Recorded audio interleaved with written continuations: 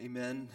I invite you to remain standing and open up your Bibles to Ephesians chapter 6. Yes, we are still in Ephesians chapter 6 for a few more weeks. Beginning in verse 10, finally be strong in the Lord and in the strength of his might. Put on the whole armor of God that you may be able to stand against the schemes of the devil. For we do not wrestle against flesh and blood, but against rulers, against authorities, against the cosmic powers over this present darkness, against the spiritual forces of evil in the heavenly places. Therefore, take up the whole armor of God, that you may be able to withstand in the evil day, and having done all, to stand firm. Stand therefore, having fastened on the belt of truth, and having put on the breastplate of righteousness, and as shoes for your feet, having put on the readiness given by the gospel of peace. In all circumstances, take up the shield of faith, with which you can extinguish all the flaming darts of the evil one, and take the helmet of salvation and the sword of the Spirit, which is the word of God. This is the word of the Lord. Let's pray. Father, we come to you as your people, and Lord, we pray that your Spirit would come and that he would open up our hearts, our minds, our spiritual eyes to see and to understand your word. Lord, we want to be disciples that are faithful followers of Jesus. Make us be that, God, and do that through your word. And Father, I pray that your words would remain today, and my own words, Lord, that are not helpful would just fall to the ground. In Jesus' name, for your glory, amen. You may be seated. Aloha and welcome to all of you. We are glad that you are joining us this evening. We understand that sometimes making it to church at 4 o'clock is not convenient. This is a perfect time to take a nap or settle down on the beach, but we're thankful for all of you who do come and join us. And we don't know how long we're going to be gathering at 4, but hopefully at some point we'll go back to mornings. We'll leave that up to the Lord and, for him to provide those opportunities. What do you think is the most defining thing about us as the people of God? What is the most defining thing about us as Christians? And no doubt, it's our story of salvation. Like in heaven for all of eternity, we're going to celebrate Jesus. For eternity, we're going to be filled with endless joy and gratitude, worshiping God for saving us, for the work that he has done.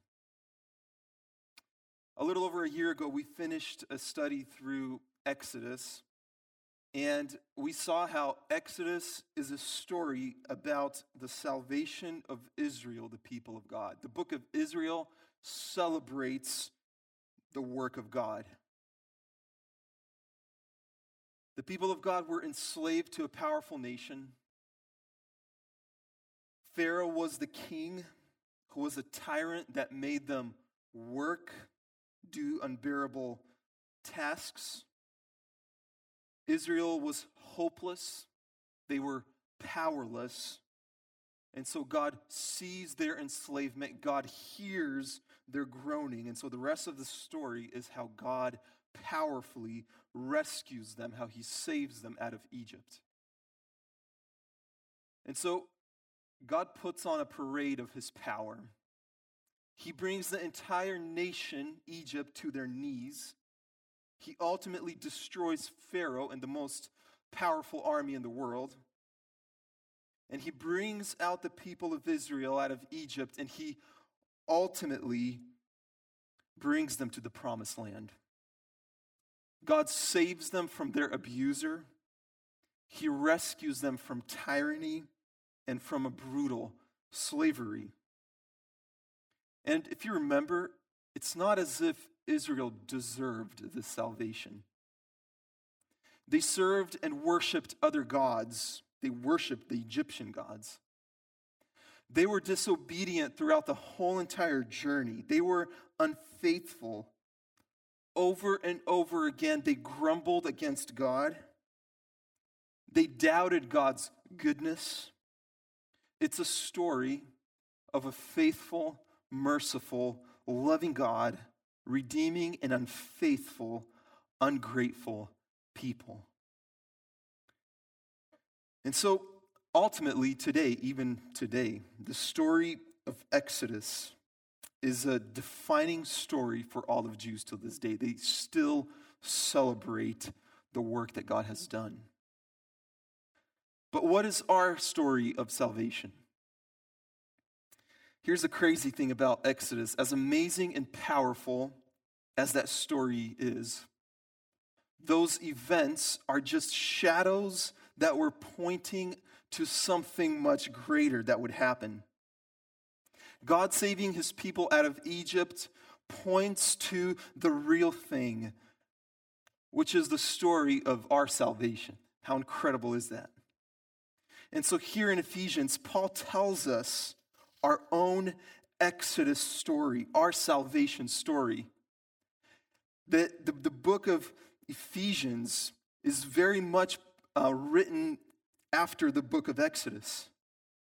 We too were enslaved. We were enslaved to the kingdom of darkness. We were all in bondage to a master, Satan.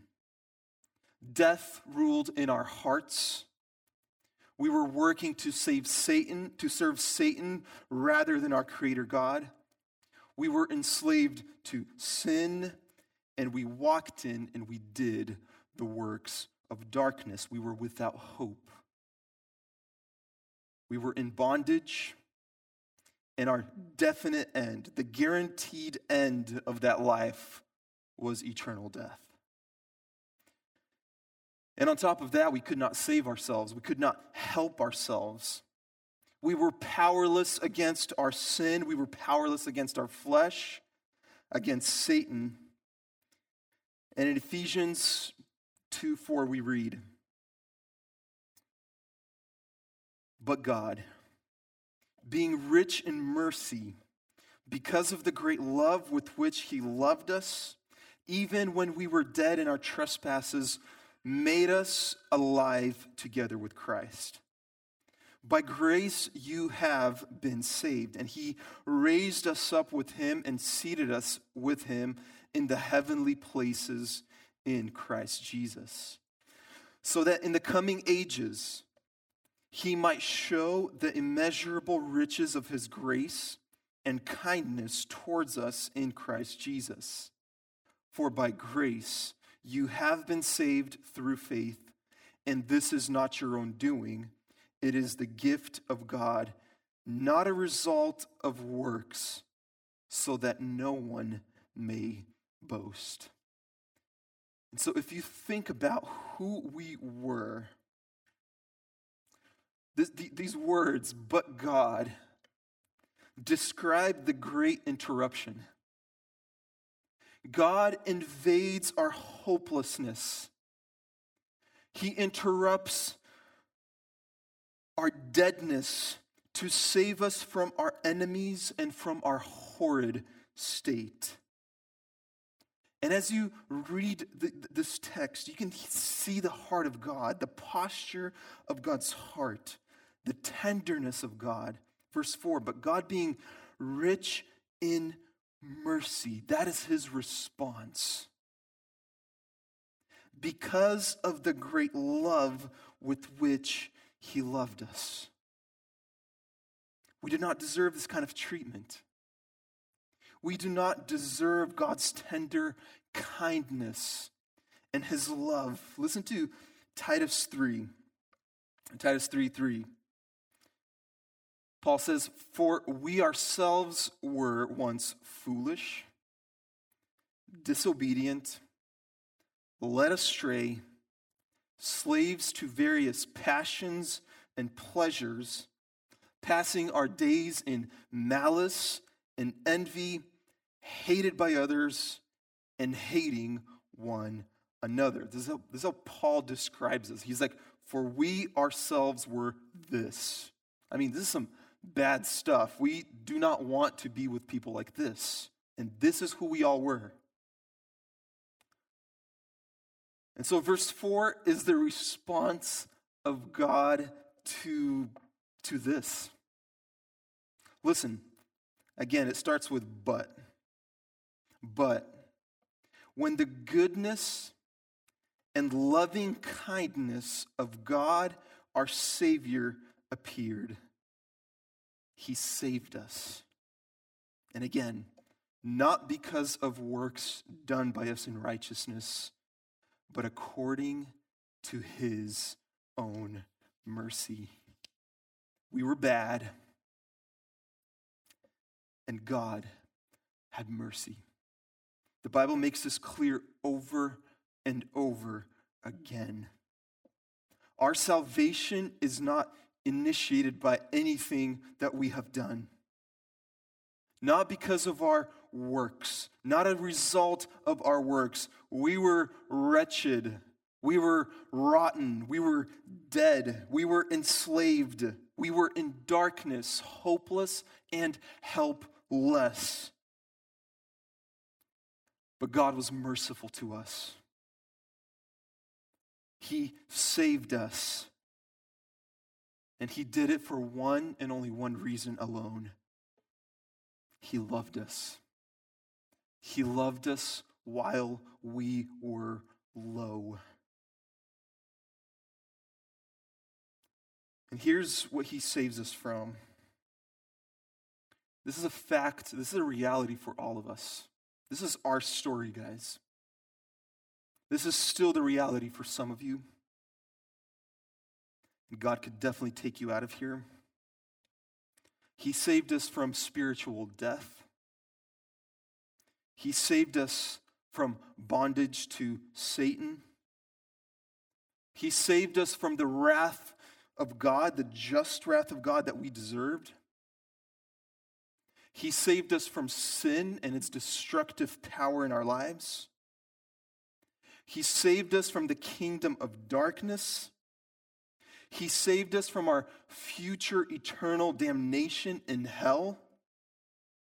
He saved us from hostility and alienation. That is what God did for you. If you're a child of God, this is your story. This is what God saved you from. It's no small thing. And here's what he saved us to. Just a short list, there's a lot more. He restored our community and fellowship with our Creator, God. He saved us to a future inheritance, eternity with Jesus in the new heaven and earth. He forgave us, healing us. He freed us from guilt, shame, and sin. All the riches and the glories of Jesus are now ours. And the place where he accomplished this great work is the cross. On the cross, Jesus was hung naked in shame to take on our sin and shame on himself. On the cross, he destroyed our captor. He destroyed the enemy, Satan and death. Jesus became the Passover lamb that was slaughtered in our place so that we could be passed over and saved. God did not spare his son so that he may spare us. Listen, it is incredibly important to know and understand our story of salvation.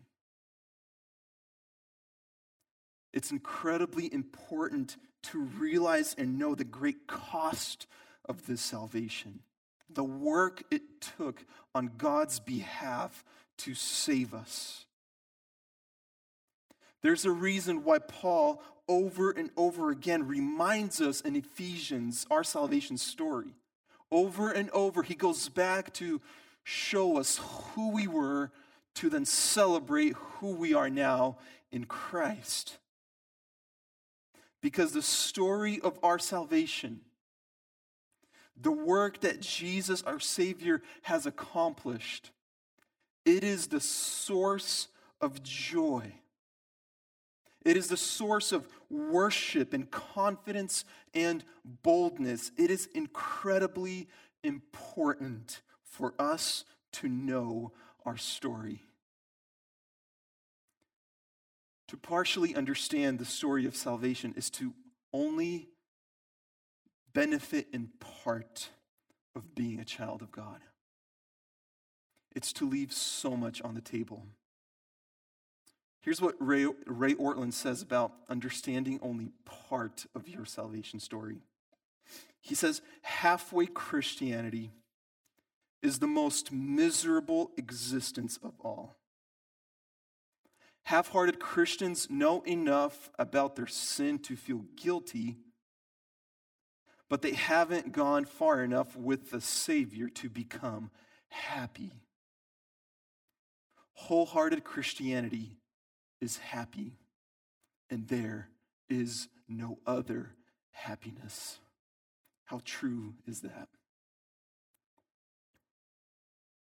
To halfway understand the story of your salvation is to be miserable. But to intimately know the work that God has accomplished to save us, to intimately know his mercies, his love towards you, now that's where joy is found. And when we look at scriptures, if you search salvation and joy, if you just search joy, most of the scriptures that talk about joy and rejoicing have to do something with the salvation of God. Hundreds of verses from Psalms and the prophets in the New Testament. Here's a couple of them. There's hundreds of them. Psalm 13:5, but I have trusted your steadfast love. My heart shall rejoice in your salvation. Psalm 35:9, then my soul will rejoice in the Lord, exulting in his salvation. Psalm 40:16, but may all who seek you rejoice and be glad in you. May those who love your salvation say continually, great is the Lord. Isaiah 61:10, I will greatly rejoice in the Lord. My soul shall exult in my God, for he has clothed me with the garments of salvation. There's a story in Luke 10. The disciples of Jesus, they return from a mission trip, and they're all stoked. And they're like, Jesus, in your name we cast out demons, we healed people, we did all this amazing stuff. And Luke 10:20, Jesus is like, cool. He says, but do not rejoice in this, that the spirits are subject to you. He says, but rejoice that your names are written in heaven. Rejoice in your salvation. Romans 5:11.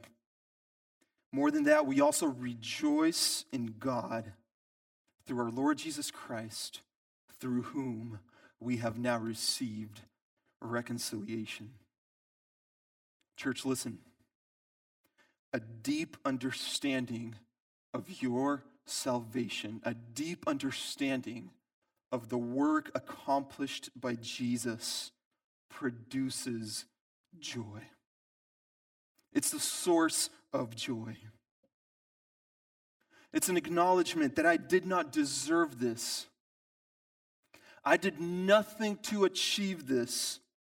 Yet God loved, God worked, and God has accomplished what I could never do. It's an acknowledgement that I am in the hands. Right now, this is not just a past thing, but right now, I am in the hands of a God who loves me more than I could ever imagine. How could our hearts not be filled with joy?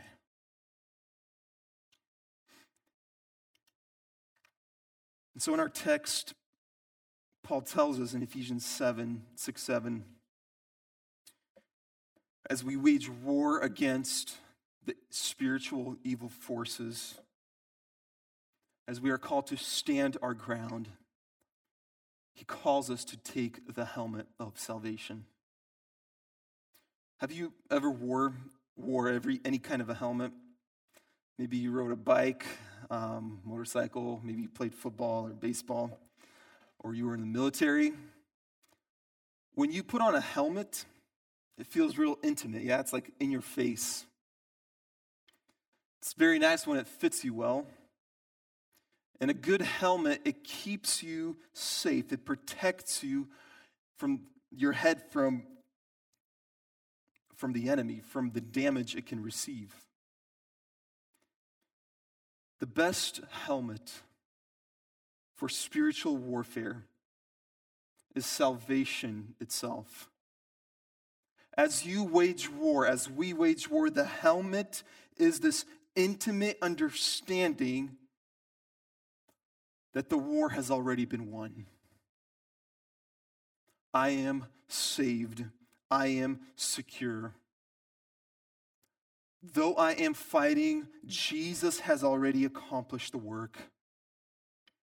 My future with Jesus is sure.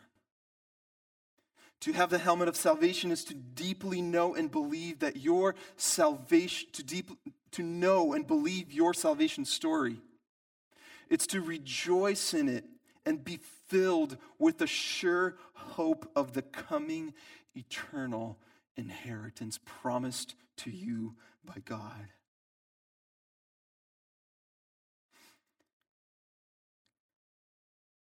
And just like the Bible is filled with stories about people who rejoice and celebrate in the salvation of God, people who acknowledge the salvation, they savor it.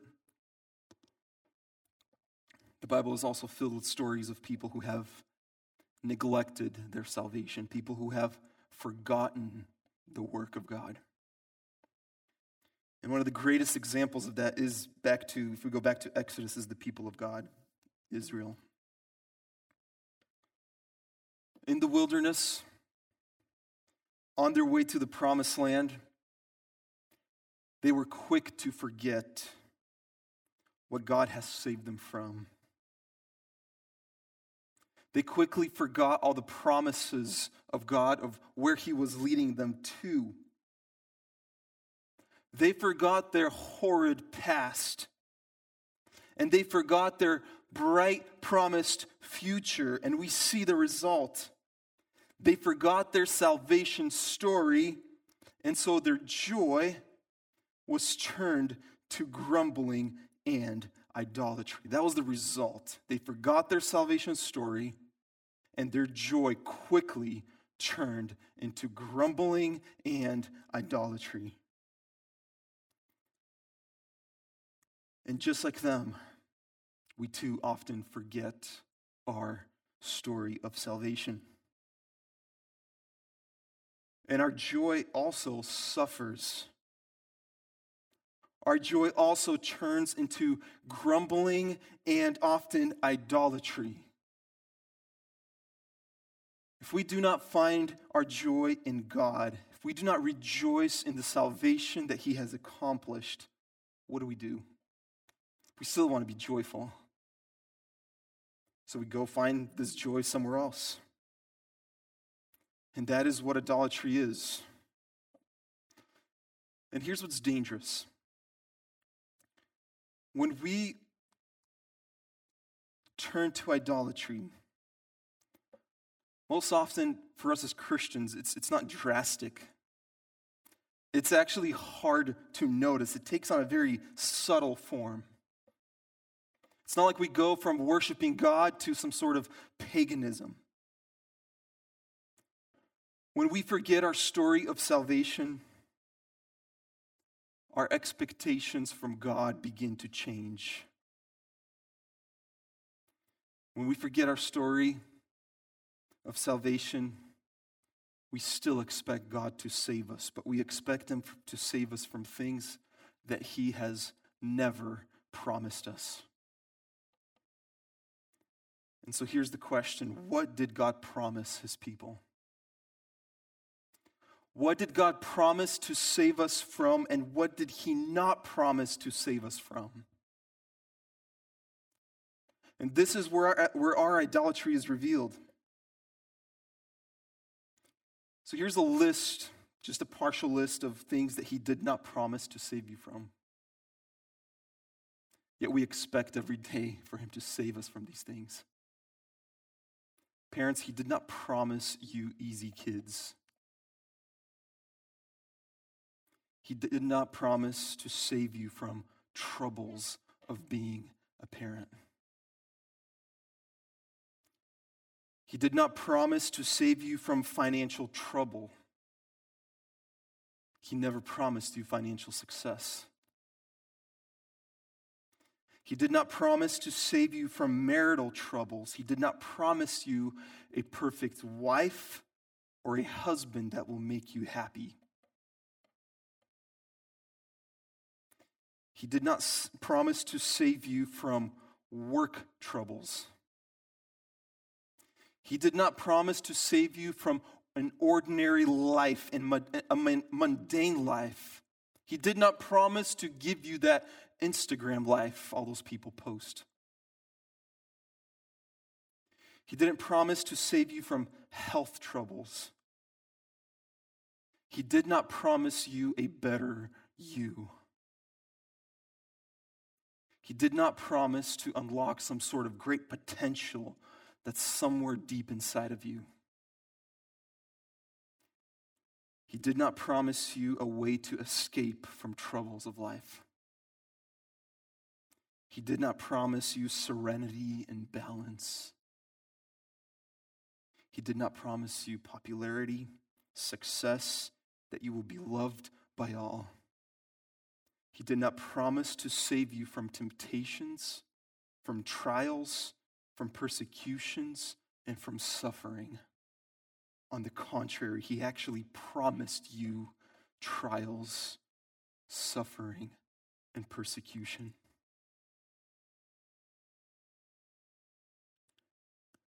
What is it that you are seeking God to save you from? Is it actually what He promised you? Is your joy dependent on getting things that God has never promised you, the things that you want? Are you doubting God's goodness because He did not give you things He didn't promise you? Church, let's remember the actual story of our salvation. See how hopeless you were without Him. Enslaved to sin and darkness, headed towards eternal damnation. See the mercy and loving kindness of your God displayed on the cross. See the hope that He has given you and promised you in the future. When we look at the life of Paul, who was completely committed to Jesus and the work of ministry, he says, I have learned to be content. He says, I can do all things through Him who strengthens me. And that doesn't mean I'm going to go win a basketball game or succeed in life and in business. Earlier on, he says, I know how to live in plenty. I know how to live in need. Through the hardships and trials of life, Paul learned what it means to be content. and what it means to continue to rejoice. Look at the life of Jesus. His life would not be considered as successful by the world standards. By the standards of the Instagram pastors, by the popular church, Jesus' life was not a success. And today, just go to any popular church Instagram page. The pastors, they're here to tell you that Jesus is here to unlock your greatest potential.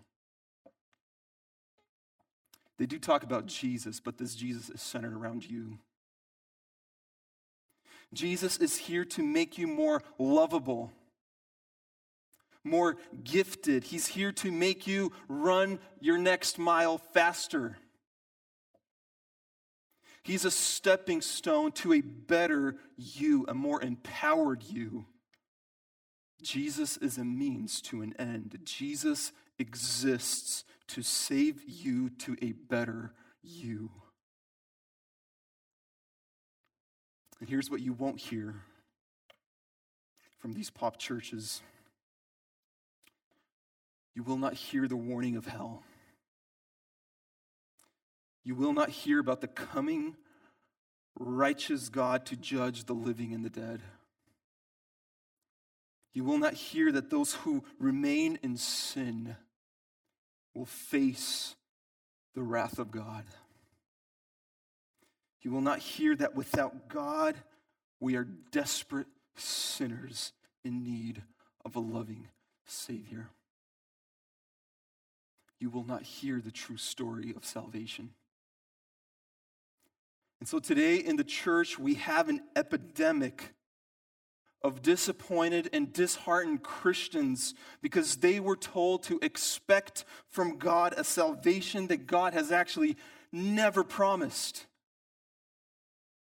When the hardships of life hit, they exit out because their expectations of God failed them, but it was not the God of Scriptures. Here's what God does promise you. He promises to sanctify you, to make you into the image of Jesus. And he uses all of the hardships of life to accomplish that beautiful work, including the troubles in raising your kids, living with your spouse, your job, and any other hardship. He uses it. Don't try to escape that work. He promises you that through any trial that you will face, he will be by your side and he will give you strength. He promises you that as you put on the helmet of salvation, as you embrace the story of your salvation, you will experience joy in the midst of your hard life. Most of all, he promises you himself. He promises you Jesus. Not so that you can use Jesus to get to the things you want, but he promises Jesus and he gives him to you because Jesus is actually enough.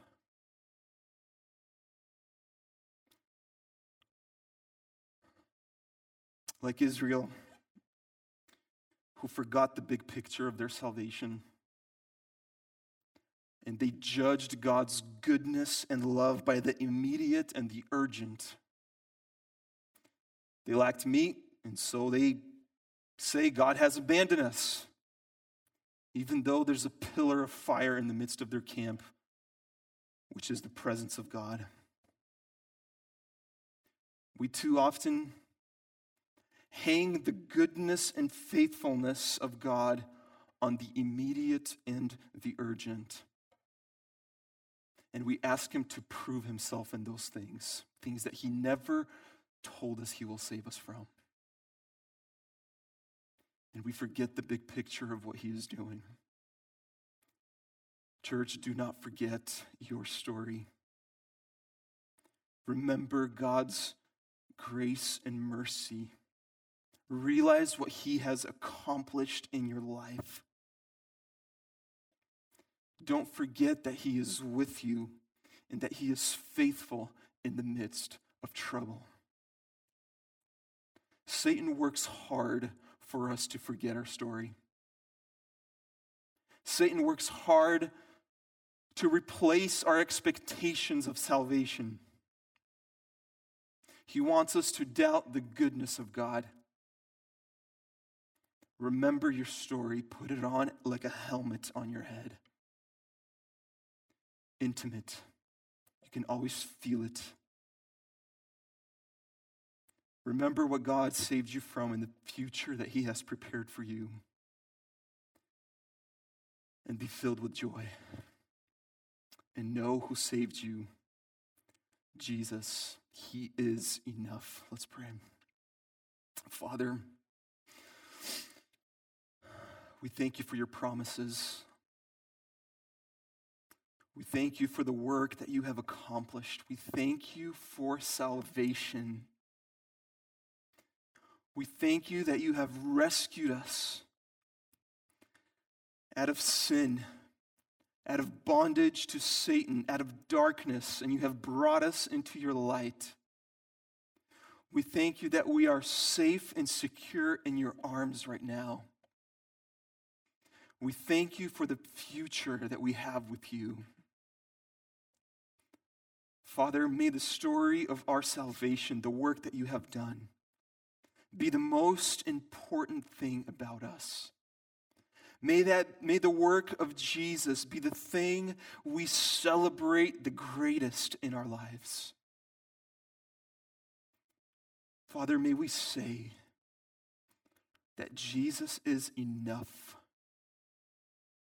In the midst of trouble, in the midst of hardships of being a parent or in a marriage or at work or singleness or loneliness, whatever it is, may our souls proclaim that Jesus, you are enough. Father, we want to be a church where you are glorified. We want to be a people that enjoy you. In the midst of trouble, in the midst of trials, Lord, help us be a people who enjoy you and celebrate the work that you have done. We pray this in Jesus' name. Amen.